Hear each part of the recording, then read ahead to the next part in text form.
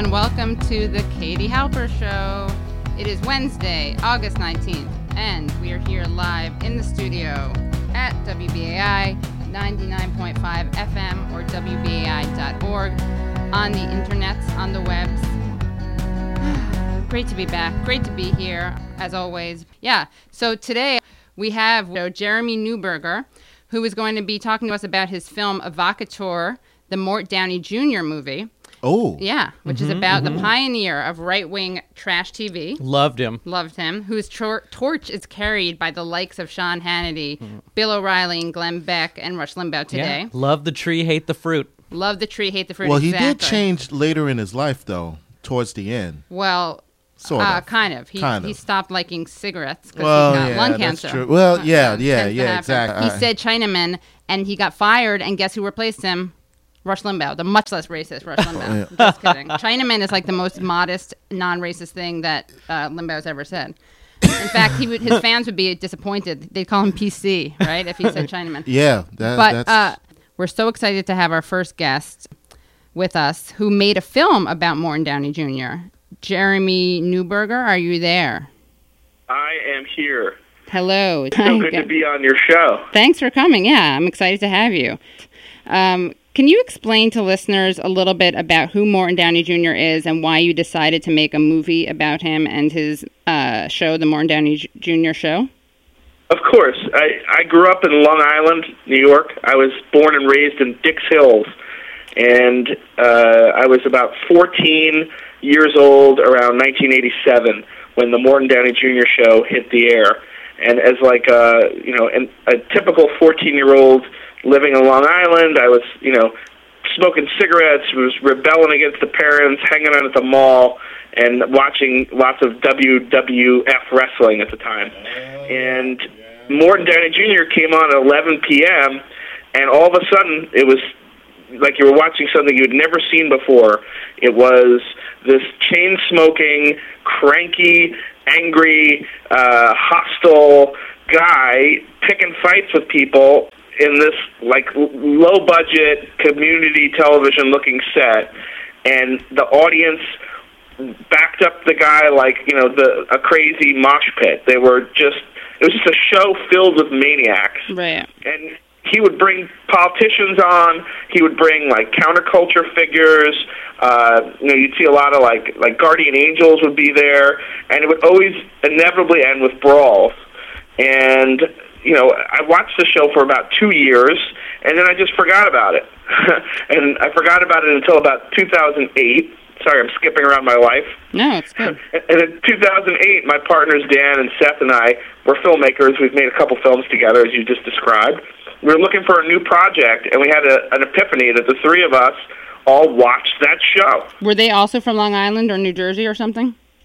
So Dan and Seth, my two partners, grew up in New Jersey. There you go. Okay. And when the show kicked off in '87, it was like the tri-state area. So right. New York, Long Islanders, New Jerseyers, some Connecticut folks, we were all hip to the jive, so to speak. Right. And then, several months later, it went national because the show just sort of blew up really quick. Right. And I actually didn't know who he was before I saw this movie. Gabe and Reggie, you did, though, right? Oh, yeah. I mean, that was one of the family watching moments. Yeah. Interesting. It was surreal. Right. It was very surreal. I loved it. I loved watching. I mean, it was like I was probably 11 or when I first discovered it, and it was the first time I'd seen something so like iconoclastic on television. Mm-hmm. It felt really punk rock. It also felt like I used to watch Glorious Ladies of Wrestling, and I used to watch, and I used to watch, Bombers. Yeah, like I used to love Ric Flair.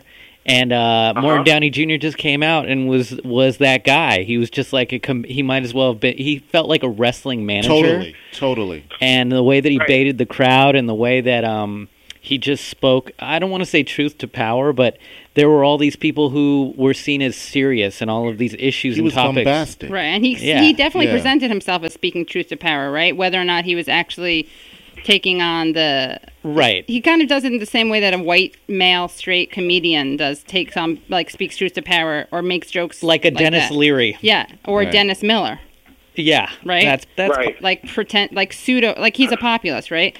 So Jeremy, I just want to play 2 short clips so our listeners get a sense of who Mort Downey Jr. was. And sure. Can you help us set these up? The first clip features is from a show that Al Sharpton was on. Yeah, I remember that. So Al Sharpton. I remember this. Who, he in appearance and in sort of personality was a very different cat back then. Very different he cat. Was, he had his hair in that sort of James Brown pompadour. Yep. Right. He was wearing big medallions around his neck. Running suits. He had the cool, slick suits. Right. And he was, I think, making his bones on the Morton Downey Jr. show. And he was on all the time. He was one of the more frequent guests. Right. And this is his more full-figured phase, right? Oh, yeah. Oh, yeah. Yeah. Yeah, he was a big boy back then. Yeah. And the big news story that had broke during the years of the Morton Downey Jr. show was the Tawana Brawley case. Right. And if your audience is unfamiliar with it, that's like a fun Wikipedia read. But it was a young African-American girl from Wappinger Falls who said that she was raped and kidnapped by 4 white guys up there. One was an assistant DA, another was a detective.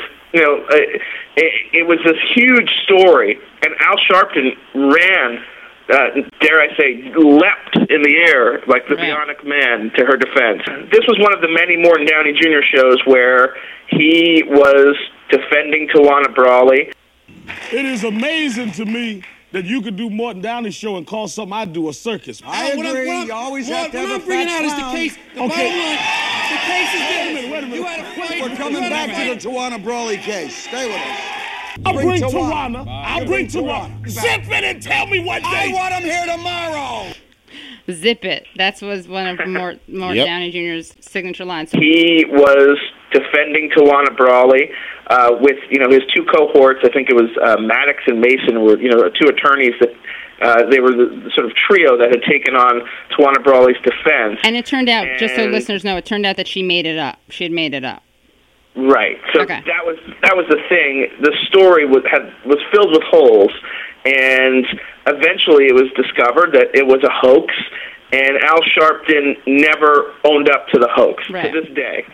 Right. And so he lost a lot of credibility, and I mean, you could argue that he's regained it by becoming a much more serious figure who's taken on police brutality and racism and has his show on MSNBC, although he also takes money from very sketchy people. Although maybe there's nothing wrong with that as long as you're not giving it to sketchy people. Anyway, so but another great clip that you show in the movie, which we don't have the audio of, is when Roy Innes Roy or Ron? Roy Innes, who's from CORE, Council on Racial Equality, big civil rights organization, but now is with then turned into a libertarian and an NRA guy, and also an Alan Keyes fan. He literally knocks Al Sharpton over. They're fighting about Tawana Brawley, and he knocks him over. And Al Sharpton, in this kind of adorable Pillsbury Doughboy mode, falls over, and he looks really adorable. I just wanted to squeeze him. Anyway, but we have one more clip that we want to play, and this is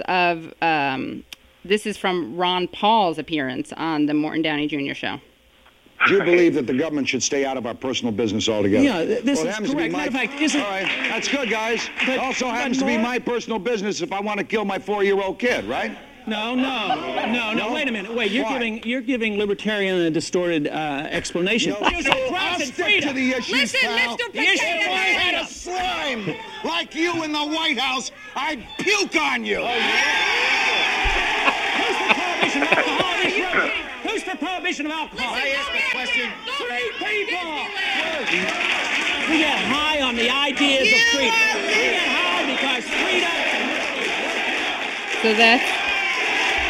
So that's Ron Paul appearing on the Morton Downey Jr. show. And did you hear the woman that was sort of screeching in that clip? You know who that is? No, who? That's Lisa Evers. She's on Channel 5. Oh my gosh, the one who calls him Mr. Potato Head? Listen, Mr. Potato Head? Curtis Sliwa's Lisa Sliwa. Curtis Sliwa's ex-wife. Right. She used to come on the show all the time in her Guardian Angels outfit with Curtis. Right. Oh my God, so sexy. And now she's like a respected Channel 5 reporter. You see her all the time. Right. So, a couple of hidden gems in the film. You'll find people that completely reinvented themselves from back then. It's true. Maybe two of the producers of the Morton Downey Jr. show went on to produce Ellen. Oh my God! Really? That's hilarious. Well, right. That's not like a connection you would normally make. No, not at all. But it kind of is. It's interesting because it speaks to the kind of overarching theme of Morton Downey Jr. From what I can tell and from what I gather from the film, which is that his ideology wasn't that important. It was his ratings and his popularity and his personality. He started out as a Democrat. His father was this famous Irish tenor Democrat, and then he turned into a quote-unquote pro-life, I'll say anti-choice guy. But there seems something very Ann Coulter-ish about him, or Glenn Beck-ish about him. It's not clear whether or not the politics and ideology really matter to him. To say that his father was, a Democrat, his father was like best friends with Joe Kennedy. Right. The patriarch of the Kennedy clan. Right. They had houses just across the street from each other, up in Cape Cod area, and they were very, very close. He grew up knowing Ted Kennedy and Jack Kennedy and, the whole clan. Right. And, his father, as you mentioned, was this famous recording star, one of the first huge recording stars in the country.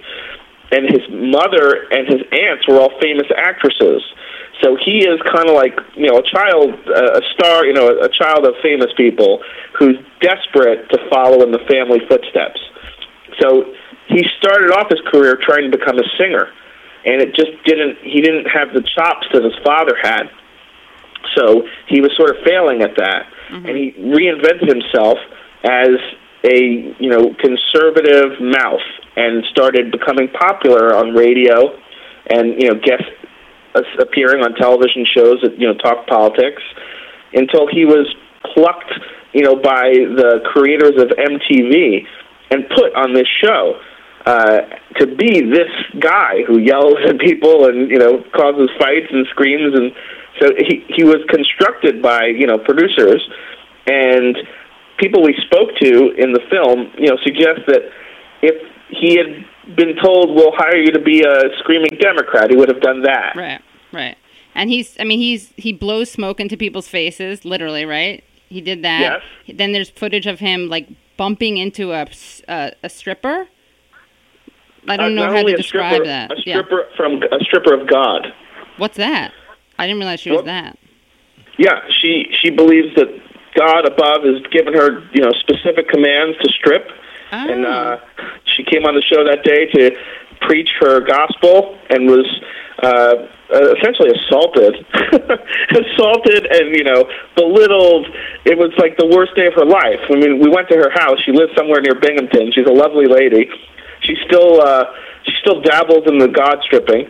And, she told us her story very, clearly, not like a maniac. And, it was not a great day. She went to the show to, represent women sex workers, and he unleashed, fury on her, you don't expect to see someone treat a woman like that on TV. Right. And he's talking about how an audience cheering. Right.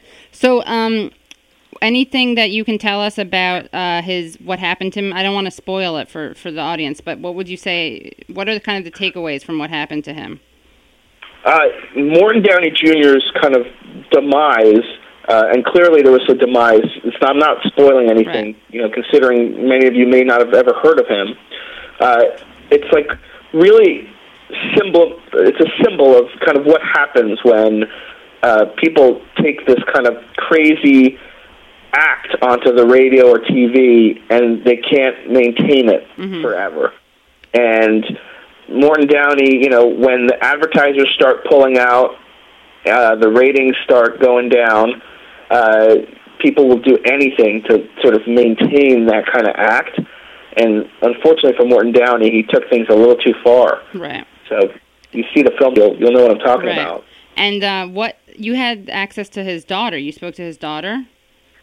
Yeah, he had 4 wives, and we spoke to one of his daughters from his third wife, and she was a college-age girl when the show was on. So she was living with him and his third wife,